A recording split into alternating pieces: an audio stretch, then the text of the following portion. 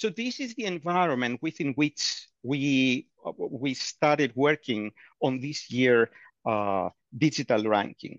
And what we found was that essentially countries that had a very strong educational component, countries that had the right regulatory framework, and countries that were able to be, I will use the trendy terms, agile, resilient, were the ones that actually got the highest positions in our ranking. Hello and welcome to the latest episode of Heads Talk with me, Elaine Pringle-Schwitter, the podcast where we talk to C-level executives, leaders of institutions and heads of multinationals. What are the current topics? They talk, we listen. Can you imagine getting into a business or a market where you actually spend 100 billion plus on a piece of paper? Are you kidding me? It was like a frying pan to the head. I got nothing against CFOs. It was not just the job of a lifetime, it was the job of 1,000 lifetimes.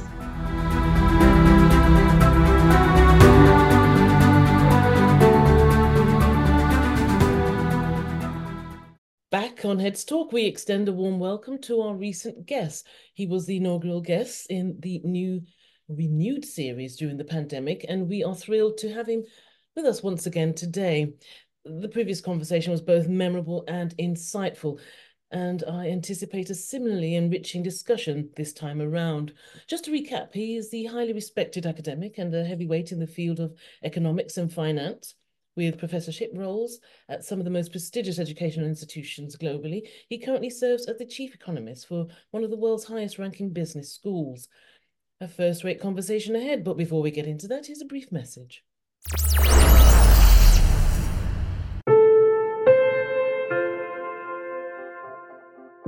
This episode is sponsored by Axia. Axia is the leading private cloud platform in the Alessian and Mattermost ecosystem, combining intelligent solutions with security and control. Axia's clients profit from digitalization and automation of critical business processes in a cloud and hybrid architecture. 150 staff provide migration, engineering, and support services to over 200 leading organizations in 32 countries. Heads Talk podcast with your host Elaine Pringle-Schwitter. Dr. Christos Cabolis is the Chief Economist and Head of Operations at the IMD World Competitiveness Center, where he manages the 5 annual rankings relating to competitiveness of 64 economies around the world and their performance with respect to digital and talent dimensions, Smart City Index, and most recently, the Sustainable Trade Index. In addition, Christos holds the position of Adjunct Professor of Economics and Competitiveness at IMD. A prolific writer with numerous articles and publications, including contributions to prestigious journals such as the Review of Financial Studies, Journal of Law and Economics, and Journal of Banking. So once again, Christos, welcome to Heads Talk. An absolute delight to have you here today. Thank you, Elaine. I'm very, very happy to join your program and have another discussion together. Yes, excellent. It's great to have you here again, Christos, and Happy New Year. Happy New Year to you and Happy New Year to your listeners. Yes, excellent. Let's start with what you've been up to since our last conversation and anything you'd like to share with my listeners about your work, IMD itself. Yes, indeed. We are continuing our contribution to the competitiveness rankings, the 3 competitiveness rankings that we are producing. And as you already said, we embarked on 2 additional rankings, the one related to the smart cities and the other extremely interesting one, which involves the Sustainable Trade Index. Yeah, that's a new one, isn't it? We'll probably talk about that in further detail later. But as part of the recap, just before we get into the details of the IMD World Competitiveness Rankings, remember the article you wrote during the pandemic that we spoke about on Heads Talk? I've got it written down here. The hidden impact of COVID, the unofficial bodies, gangs and mafias, etc., taking on responsibilities where the official bodies have arguably failed. We are 2 years on from this, and in Europe, let's just concentrate on Europe in this one. In Europe, what changes have you seen that you'd like to share governing bodies, geopolitical happenings, for instance? You've got a lot to pick from with this. Would you like to select an area, focus on one topic, or provide a summary of your thinking of where we currently are? That's a That's a great starting point, Elaine. Thank you. Let's try to recap in a more general framework, I believe. So, indeed, the last time that we spoke was in 2020. We were in the middle of in the beginning of the pandemic. We were observing the resulting downturn of the economies worldwide. We were observing a huge disruption across industries because of the lockdowns in order to mitigate the spread of COVID. We were observing the disruption in global supply chains and therefore the shortage of critical goods. And we were observing an increase in prices even then. I mean, starting from there. And this was the environment that we were discussing. And if I remember correctly, these were the issues that we were trying to capture in our conversation. So moving in the beginning, especially of 2024, what we see is that after I guess mid-2022, I would say, there is a gradual shift away from the pandemic and towards the implications of the different economic policies that were undertaking almost uniformly from around the world. So inflation was one of them. The possibility of recession was another. Many discussions last year in 2023 about that, in 2022 and 2023. And of course, the fact that geopolitical risk re-emerged in our lives with the invasion of Ukraine by Russia. All of a sudden, the geopolitical uncertainties arise tremendously. And if we see the implications of the lockdown and the disruptions of the global supply chains, we see that firms, companies are trying to diversify their portfolio of production locations and transition, where they go, the goods, where they're coming from, and so on and so forth. So we see a major change in this respect. And this change essentially resulted in some ways in a more fragmented world. Which we see that countries now become a little bit more skeptical about the capacity to their national security. They would like to have the production of certain goods that were in shortage much closer home. And we see the introduction of different acts, policies, new industrial policies, that essentially what they try to do is most economies are looking inward, and they try to create a position that will be much more self-sufficient. And favorable to themselves. Yes, it's just a rapid change. That's what gets me with all of this. And so thank you for that summary, Christoph. Let's focus now on the IMD World Digital Competitiveness Rankings. In our conversation during the pandemic, I asked which technologies do you think will fall to creation of a new ranking or category. I think you've got a definitive answer for that now. So we will talk about that later. But for now, the new rankings are in November 2023. But before we get into that, how long have you been doing this, Christos? So the digital ranking started in 2017. All right. But our exercise in competitiveness rankings began in 1989, so more than 30 years ago, with the overall competitiveness ranking that we are producing annually. Yes, so it's been quite a while. That and digital has been the last 7 years. Okay. Now the rankings. Would you like to provide my listeners with a high-level summary of the 2023 results? I know I'm asking you to condense a 195-page document into a few sentences, but please share some of the succinct points and perhaps any surprises you'd like to add. Over to you, Crystal. With respect to the digital or with respect to the rankings in general? Digital, sorry. Digital. So this has been a very important year for our digital ranking. As we said, it started in 2017. It's very interesting because what we observe is that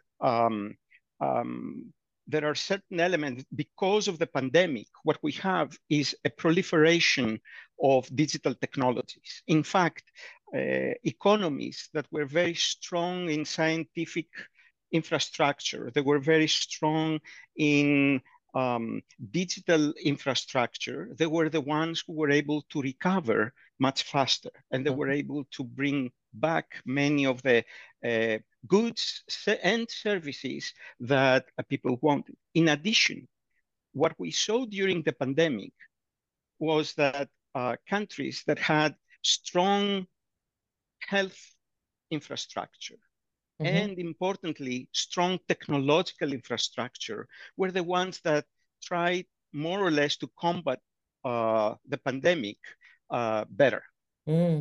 So the digital proliferation, and I reminding your listeners that what happened was as soon as the lockdowns were observed around the world, essentially many high-skilled labor positions moved away from the actual physical place of work. So we had the remote working, but this was only available for two aspects. First, for people who were able to work away, so not blue-collar workers. And secondly, in environments where the technology allowed the connection, right? So this is the environment within which we started working on this year digital ranking. And what we found was that essentially countries that had a very strong educational component, countries that had the right regulatory framework, and countries that were able to be, I will use the trendy terms, agile, resilient, were the ones that actually got the highest positions in our ranking. All right. It's interesting how the circumstances for that particular year really mold the factors, the criteria that you put into in order to create the ranking as such. And it's not just about digital readiness, as you mentioned before. I know I want to concentrate on that for the next question. But the ranking system covers economic performance, business efficiency. What else, Christos? So we include 54 different criteria into 3 factors. We use the factors because they describe, in some ways, they describe the capability of a country to adapt and use the digital technology, the technologies of our days, as a matter of fact, of our days. So essentially what we have is we have the knowledge factor, which basically captures the capacity of a country to understand the quality of the human capital and discovery or the understanding and learning of the new technology. We have the second factor is technology, which essentially is the infrastructure, is the context through which the development of digital technology is enabled. So it captures the quality of infrastructure. And finally, the future readiness, which essentially provides a level of preparedness of an economy to adapt and use these technologies. There is discussion, and I'm sure that you have seen it, about digital nations. And in essence, if we think about the digital nation, the prerequisite for a successful digital nation, that is an economy that allows the adaptation of the new technology in all the different forms for its citizens, its private sector, and of course, the public sector as well. So if we think about that, what is needed is good digital infrastructure, digital skills and competencies in order to be able to use these, and finally, a digital culture, so to speak. And this is what is captured in our factors. Right. What is a digital culture?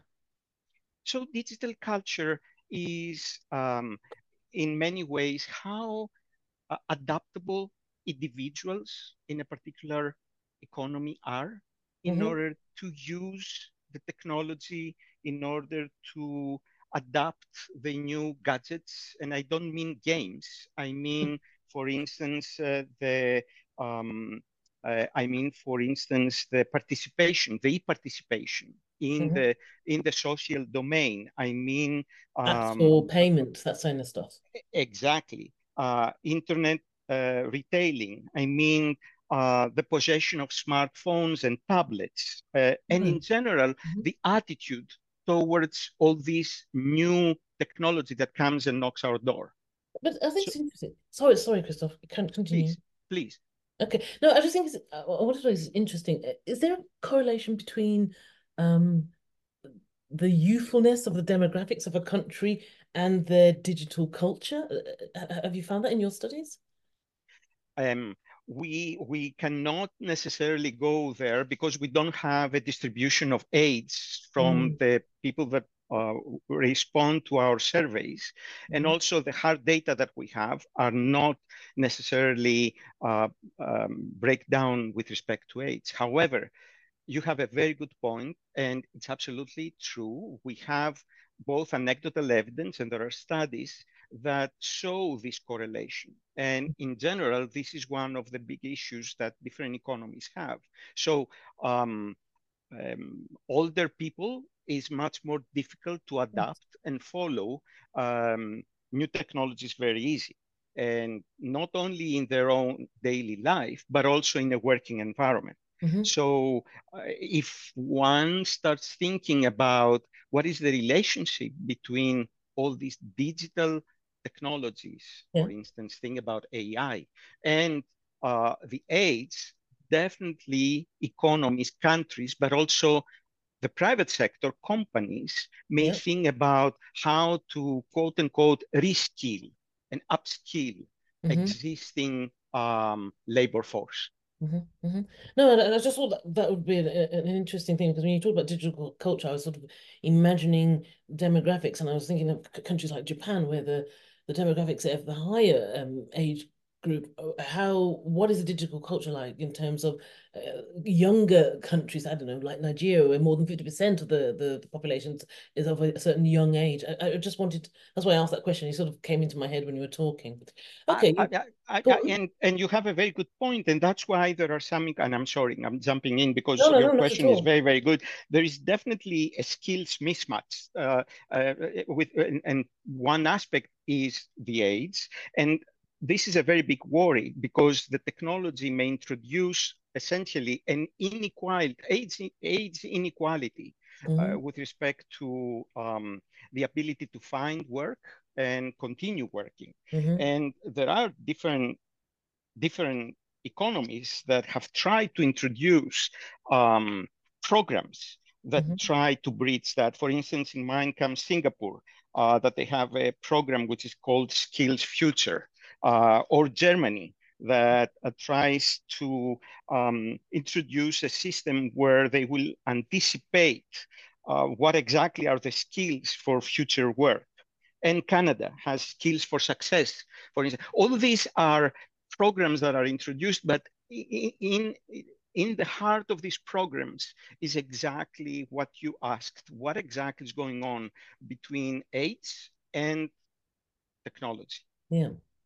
Excellent, excellent. Okay, you briefly mentioned it. Let's talk about it. Sort of in light of the rapid technological advancements in recent years, even as recent as last year with the arrival in the use of generative AI, could you elaborate on the strategies employed by you and the IMD to adapt the digital competitiveness ranking? Specifically, how have these adaptations been implemented to ensure the continued relevance of the ranking and an accurate reflection of the current digital landscape?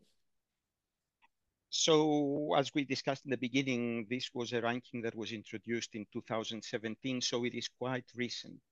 And one aspect that we use with our rankings is we try not to change the criteria that we use, because then one is not able to compare through time what exactly is going on with the different economies. Having said that, however,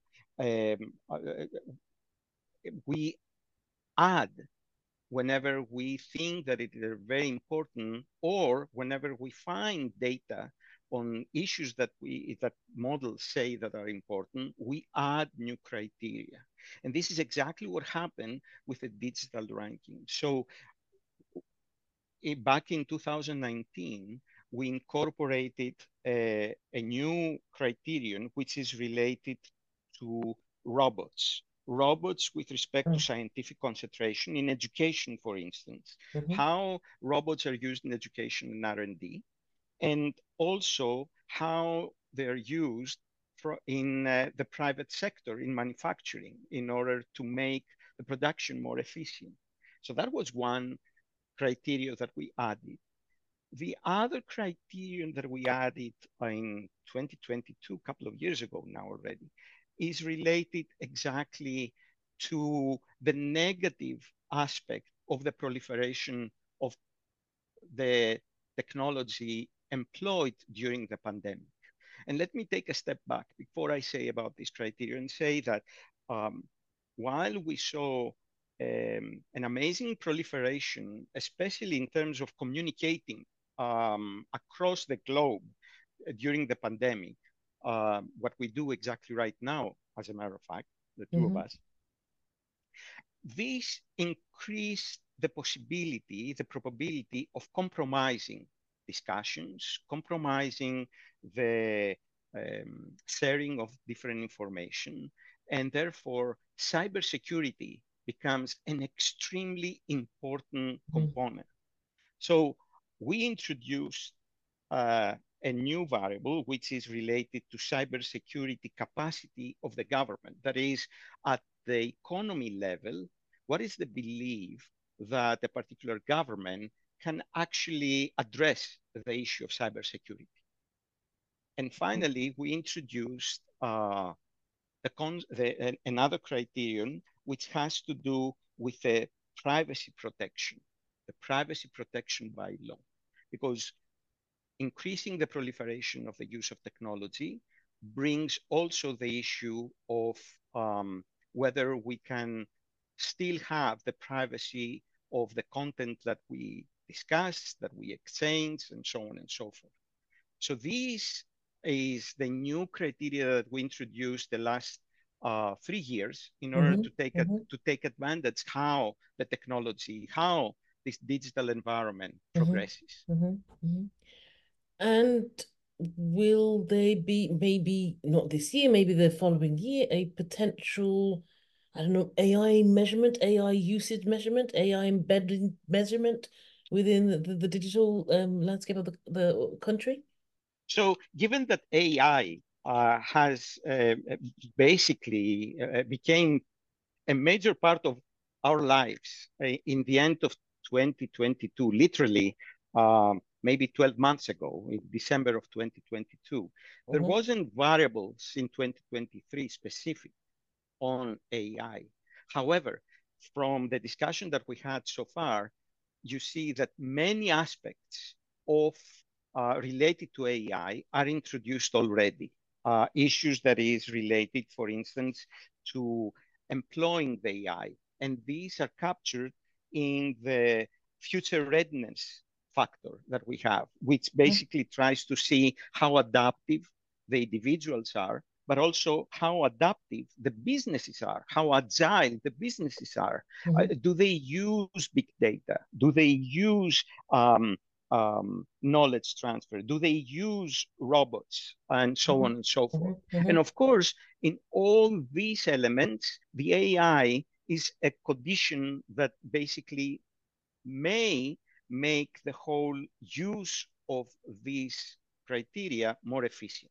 But I'm assuming with all of that, because you talked about going back to 2022 and the use of robots, and I assume automation, you're talking about the predictive AI, and that's been around for years, and most of us who've been in business, we had even a different name for it. We sort of had it as language models, but now we have sort of generative AI, large language models. It's still in its infancy stage. We're still not sure about the full use of it within the business environment. I'm just saying, Christoph, hypothetically, or if you want to predict that there will be sort of a new measurement added onto the digital competitive rankings when we develop, or when we know, or when we see that generative AI is being fully utilized. Undoubtedly. As soon as we are able to find data that capture elements, in addition to the elements that we already have in our ranking, specifically to Gen AI, then of course this will be part of our criteria sample. Yes. Okay. So I know you said it's been around for 7 years, but what's in and what's out? So say what's out more so, because you talked about what's in, but what's out? What is no longer part of the measurement criteria, if at all? There is not a particular variable that we have used, the particular criterion that we have used that is not part of a major part of our ranking as well. On the contrary, what happens is that what we see is maybe an increasing quality of how they capture different aspects of this. For instance, I mentioned before the participation, which of course the other side of the coin is the government. That is what kind of, how extended governments use the digital world in order to provide announcements, in order to provide information, in order to capture different ideas by the citizens of a particular economy. We saw this, for instance, during the pandemic, where countries that had the opportunity, they used e-participation in order to make sure that the provision of different elements around the pandemic were being done efficiently. Okay, and just a question, because it's just coming into my head. You measure the competitiveness of 64 economies. Am I right in saying that those that are not measured, is it because of the political conditions of the organization and the companies, or the current political conditions of the companies, or the fact that they're unmeasurable? No, it is not related with the political environment. In fact, in the 64 countries that we have, there is a very high range of political systems that we observe, and not only that, but these political systems also change through time. As I said before, we started the competitiveness ranking in 1989, and it goes even before that, but essentially here at IMD, it was inaugurated in 1989. So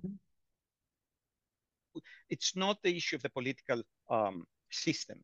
It is more the issue of availability of data. There are two elements there. The one is availability of data from international organizations, because in order to be able to compare different economies, we need to measure the same thing. But to be fair, Christoph, that's not mutually exclusive, because sometimes, because of political situations of a country, the availability of the data is not there. Correct. but for us, it is the availability of the data that it is the important point. Not Yes, necessarily. okay. Yes, this is what I meant. Okay. Otherwise, you're absolutely right. Yes, of course, this can happen. And sometimes it can be observed that because of a change in the political system, uh, data data takes a much longer time to Yes. be received by international organizations. Right. Excellent. Okay, that's good. Okay, and I wonder, do the final results of the competitiveness rankings surprise you? Or do you sort of observe a sense of predictability with the usual contenders consistently appearing in the top 10? I can answer this question in two ways. In one way, I can say, especially ex post, that, I mean, after we produce the ranking, that no, we are not surprised. But of course, if you ask me now, what do you think will happen next year? I will tell you, I don't know. Having said that, um, I, I would like to say that given the structure of our ranking and given that we are dealing with economies as a whole, there are certain elements that are very, very important. For instance, the political stability that you mentioned before is a very important component for economies to perform well.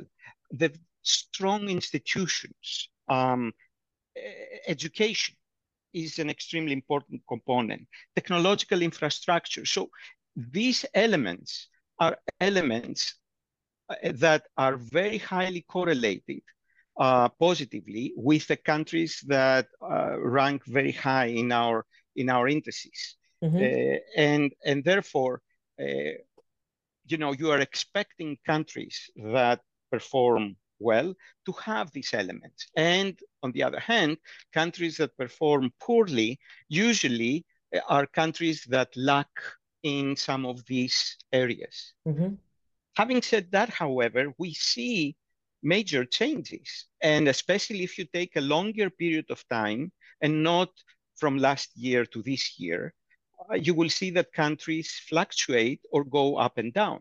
So Switzerland was not always at the top of the ranking. They were not very low, but they were, let's say, between 10 and 15 in different rankings. So it took a little bit of time to strengthen whatever institutional arrangements, education, and so on and so forth the country wanted in order to raise in our rankings. And mind you, it's not that we change the criteria in order to have this, right? The same goes with other countries. You mentioned before Japan with respect to aging, which was a very interesting thing. Japan was at the top of our lists 20 years ago. It was in a position around, I roughly remember, around the 20th position 20 years ago, and now it's declining further. So it's not that we are expecting, it's not that we see every year the same players. Let me give you another example. This year, for instance, we, in the digital ranking, in the high positions, we saw the Netherlands advancing for 4 spots, while we saw Sweden declining for 4 spots. And therefore, what I want to say, is these changes you observe. Right. Yes, while you were talking, I was actually looking at the competitiveness ranking list for 2023. I see Taiwan, China has moved up, was it 2 spots? Yes. Yes. And Switzerland was 3 last year? Oh no, it's remained as 5th. Okay. Number 5, it remained in the same spot. So we didn't see a change there. I'm sort of looking at the big changes. The big one, Belgium has moved up 8 to 15, and the Czech Republic has moved up 9 to 24. I haven't seen any big changes in the opposite direction. So if you go further down, believe me, you will find some. maybe not that dramatic, but of course they happen. Just recall that our ranking is relative. That is, each country is ranked vis-a-vis the remaining countries of the sample. Mm-hmm. So if one country goes up, another country needs to take its place Yes. that was before. So it's not that we cannot have a system where all the countries are increasing without any country changing. Oops, I'm sorry about that. The law of physics. Uh, exactly. So and big changes do happen, either because of changes in legal system or because of changes in, I will say something that your listeners already know. There are certain changes in the law that their effect is almost instantaneously integrated in the numbers. For instance, the tax change, if we have changes in the tax, and there are some others, for instance, laws related to corruption that takes a little bit more time in order to see changes with respect to the ranking, despite the fact that authorities may take a very careful and particularly strong view on that. Something you said in your answer, I think at the very beginning, when you said that if I was to ask you about the rankings for the end of this year, 2024, you said you do not know. And you said that with such conviction. And I'm wondering, is it because of the pace of change in recent years, recent months, that we really just don't know what's happening next? Is that why you gave that answer? Indeed. What we observed the last few years is not only that we have changes in the technology, but also that these changes are extremely rapid. So in that respect, it will be very difficult to identify a particular position. As a whole, you know what is going on. Certain regions in the world are performing much, much better, and countries within these regions are performing the highest within the region. So we know that this will be observed next year. So it's not that we will see, for instance, United States moving to the 25th position or the 30th. Now, it will be anywhere between 1 and 3 or 5. So we know the big players, and we know also the countries that are ranked in lower position. Yeah. However, let us keep in mind that these rankings are not like European football championships. So it's not that the number one team that comes first is the winner and everybody else is a loser, because there is a path dependency. The way that a country, there is not one particular model that applies to all the countries. Economies must find what are their strengths, what are their weaknesses, set a goal, and then use the appropriate strategy to reach that goal. And if the goal is challenging, as we have now, for instance, with respect to, you've mentioned AI, or we mentioned before the different industrial policies that are used in China, in United States, in the European Union, related to technology, related to the semiconductors, and so on and so forth. These are strategies used by countries in order to reach a particular objective, their vision, which usually is 5-10 years ahead. There is not one model that everybody will use, but nevertheless, you see the movements, and we can appreciate what exactly different countries do. Okay. All right. In our previous discussion, there were a few high-ranking countries. There were a few countries that didn't quite make the high rankings, and they were particularly sort of like Latin American, African countries. Can you provide insights into whether there have been any notable changes in this regard? There have been changes. All these countries advance as a whole. The issue is how you can surpass a particular development path and move to the higher path. So if you have an economy which is based on agriculture, Brazil, for instance, how do you move from the low cost production of agriculture to a much more efficient technology, including climate change, taking into account a process by which essentially you move to a higher trajectory.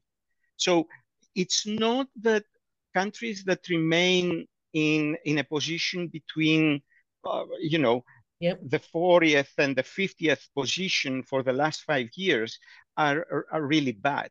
It is, or they perform poorly. They may perform superbly, given what they try to accomplish, and maybe what they do has not reached the level that they would like to be reached yet.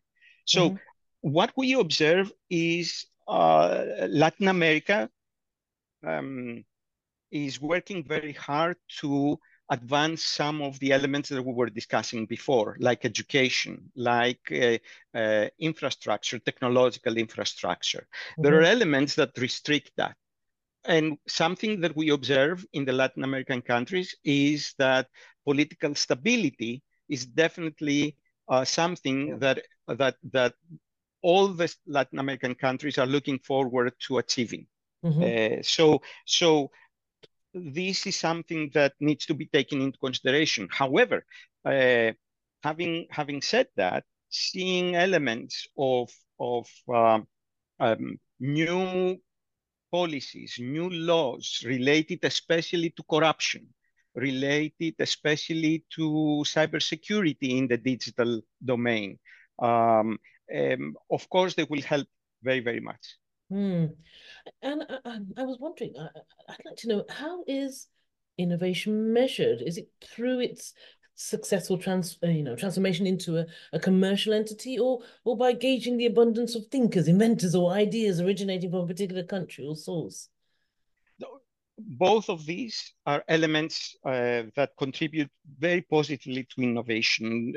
And you're absolutely right. In general, if one thinks about innovation, there are three pillars that are needed. The one is that innovation needs to have the appropriate regulatory framework, a framework that will allow the risk-taking of entrepreneurs, a framework that will allow and will facilitate the introduction of big innovative ideas, creative ideas. Let me not use the innovative word. So this is essentially part of the regulation that exists. The other element that is needed is, of course, capital. Otherwise, innovative processes cannot be introduced. It may be in the minds of people, but unless there is the capital, we're not going to see commercialized.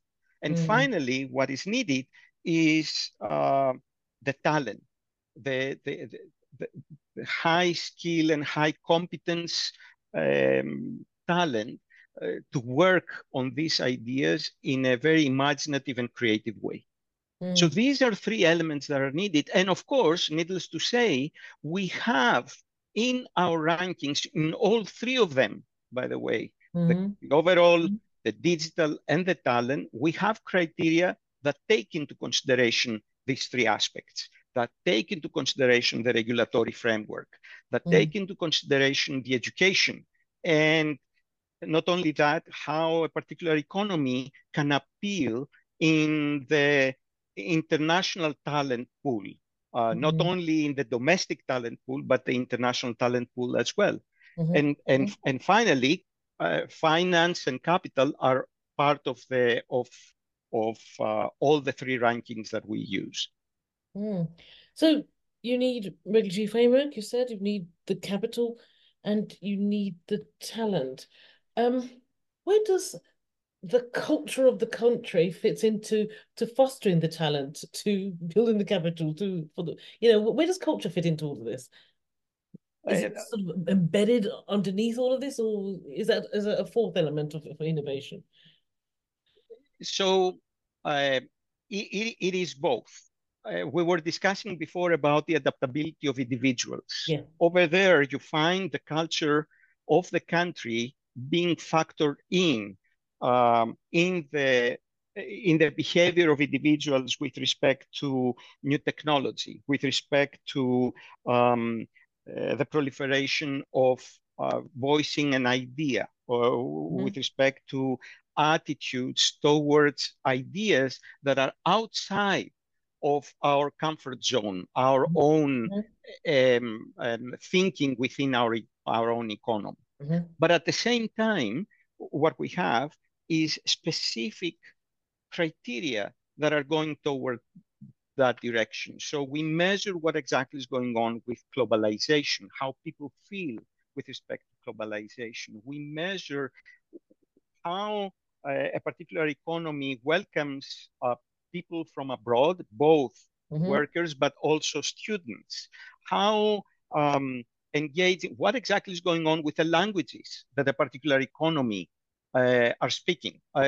So all these things are part of the culture. And then this culture is not only related with individuals, is of course related very, very much with the private sector. Yes. How they feel about observing opportunities and threats. What do they do, for instance? Do they feel that their company is agile?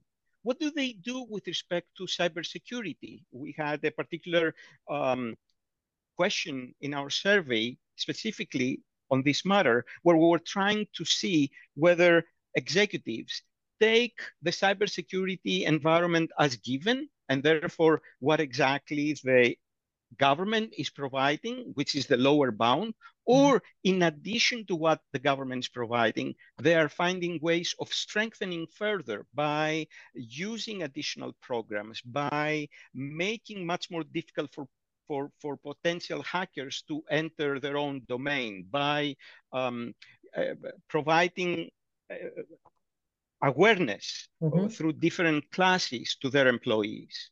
So all these go into the culture of the businesses. And finally, the culture enters in the relationship between the government and the business, the private sector, and the individuals as well. I mean, is there a cybersecurity strong system? Is there a public-private partnership that is very, very strong in a particular economy? Do they provide a lot of aspects with respect to e-government? All the healthy restrictions, that sort of thing. Talking about cultures that celebrate and foster innovation, I'm keen to delve into a detailed examination of the digital advancements and global stature attained by India and China within a remarkably short span of time, especially India in the last 2 or 3 years. Could you share your insights and perspectives on this notable acceleration? Indeed. India has been able to advance with respect to digital technology a lot in the last 5 years.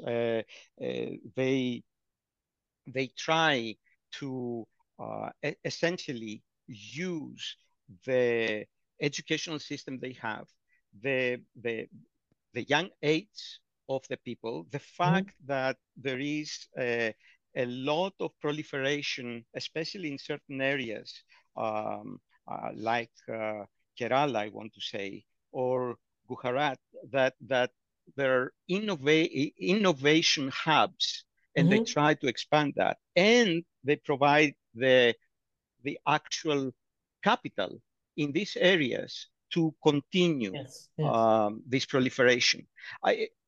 This may not be that much related with the ranking position necessarily, but we know in individual aspects that they're doing very, very well, and they will be doing much.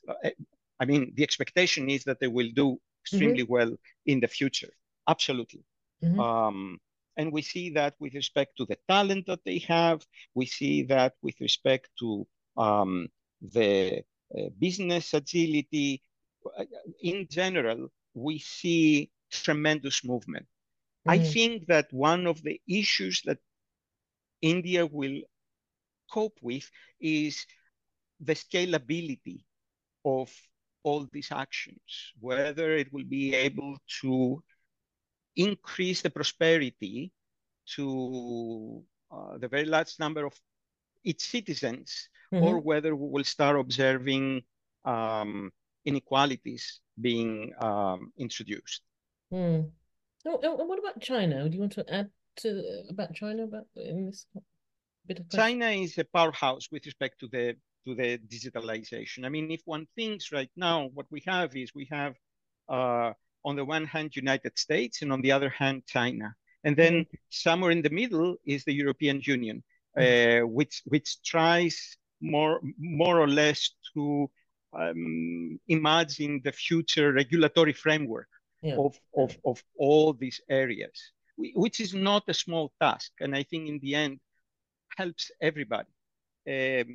So China, powerhouse, they have similar aspects. They have a very, very strong educational system, and this is present for many years, and that's why they had this capability of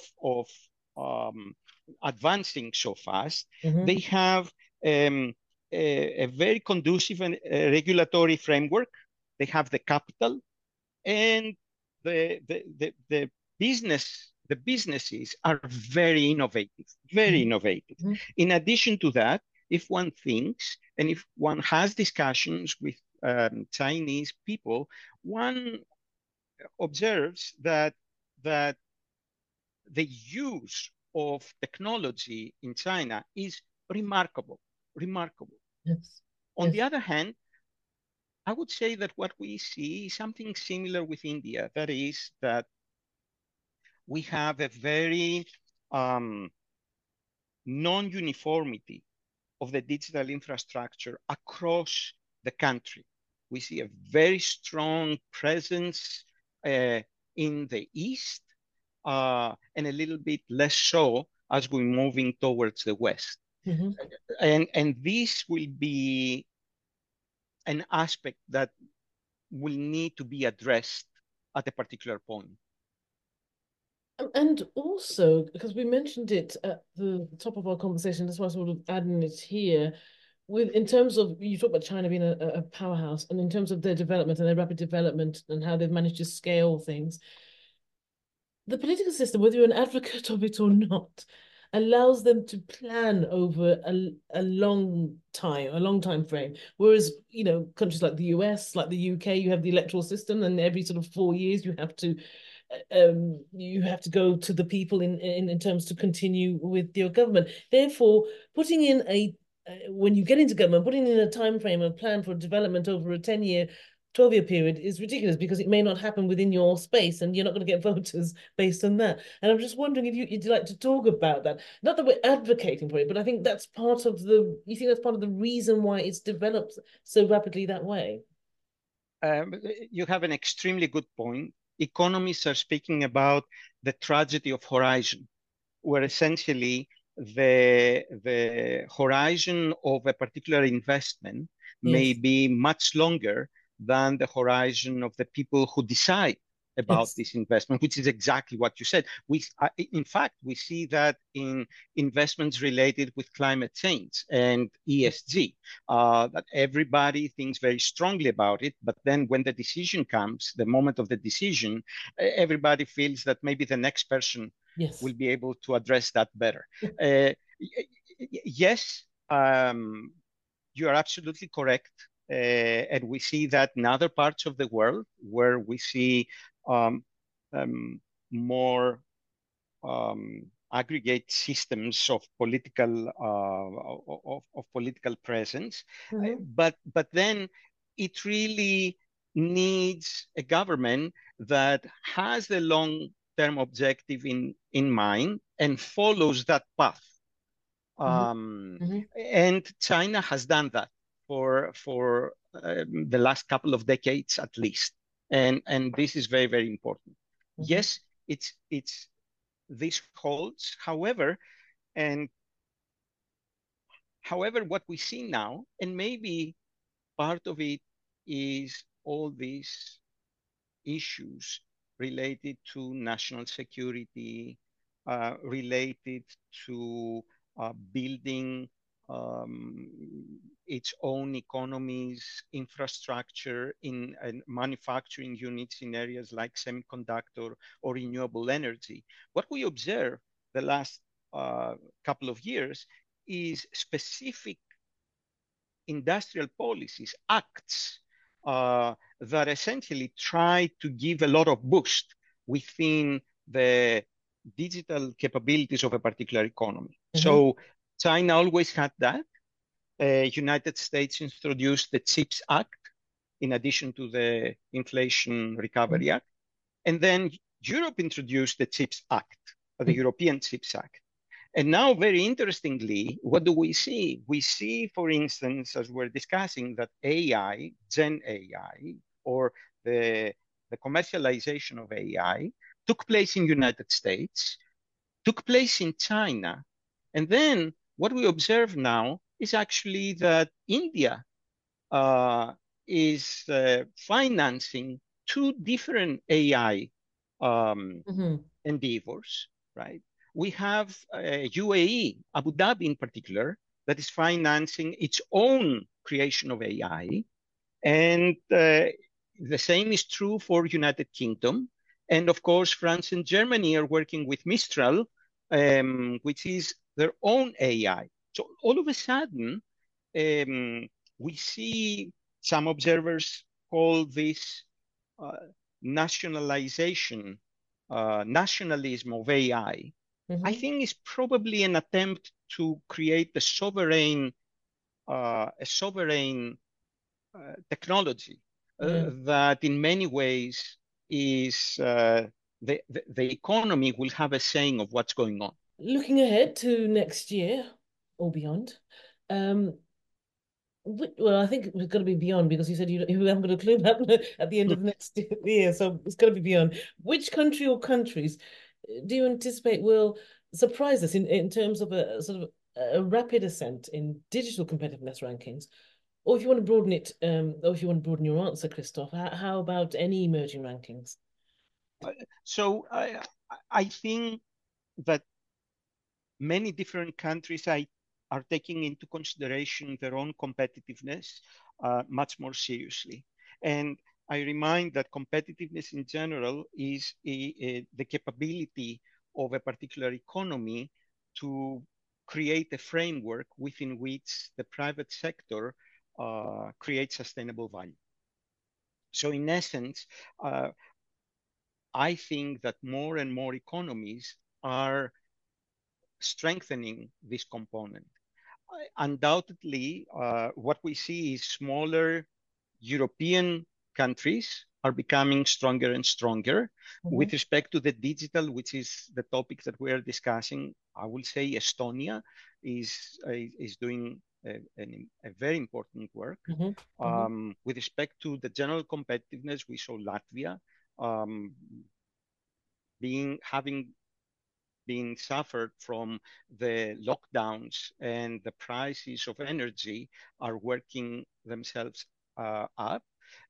I also see Middle Eastern countries that are doing very important steps in that direction. UAE, we mentioned, Qatar, Saudi Arabia, and also Asian countries. In addition to Singapore and China, and of course, Hong Kong as being part Taiwan, they're doing amazing work on trying to create this framework of sustainable value creation. Conversely, are there any countries you foresee experiencing a swift decline, and what factors will contribute to these predictions? Well, we see countries that are not going to be able to address the issue of corruption. They will have a very, very big problem.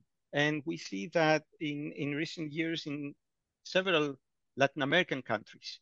The problem will be that not only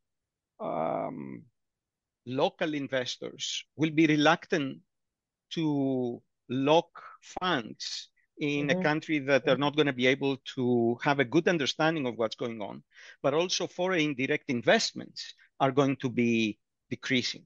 And more, we see the foreign direct investments being a very important component, especially for smaller or medium-sized economies, or economies that have tremendous potential, but they may miss the funds.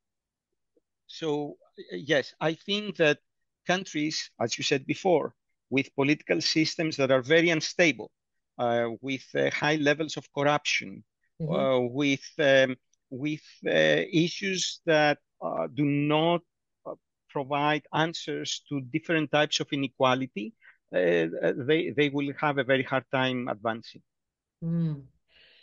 Christos, Cabolis, the thing about having conversations with you and recording this episode with you is that's always fascinating and it's always enjoyable. Once again, many thanks for your time and insights.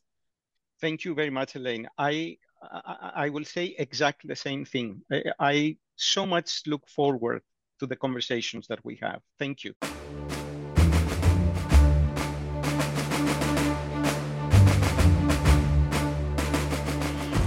Thanks for joining me today on this episode of Heads Talk. Don't forget to subscribe to the show via my website, elainepringle.com/Heads Talk, or wherever you get your podcasts.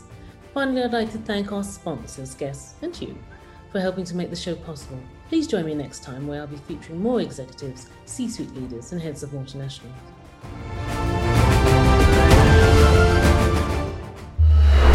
Heads Talk podcast with your host Elaine Pringle-Schwitter.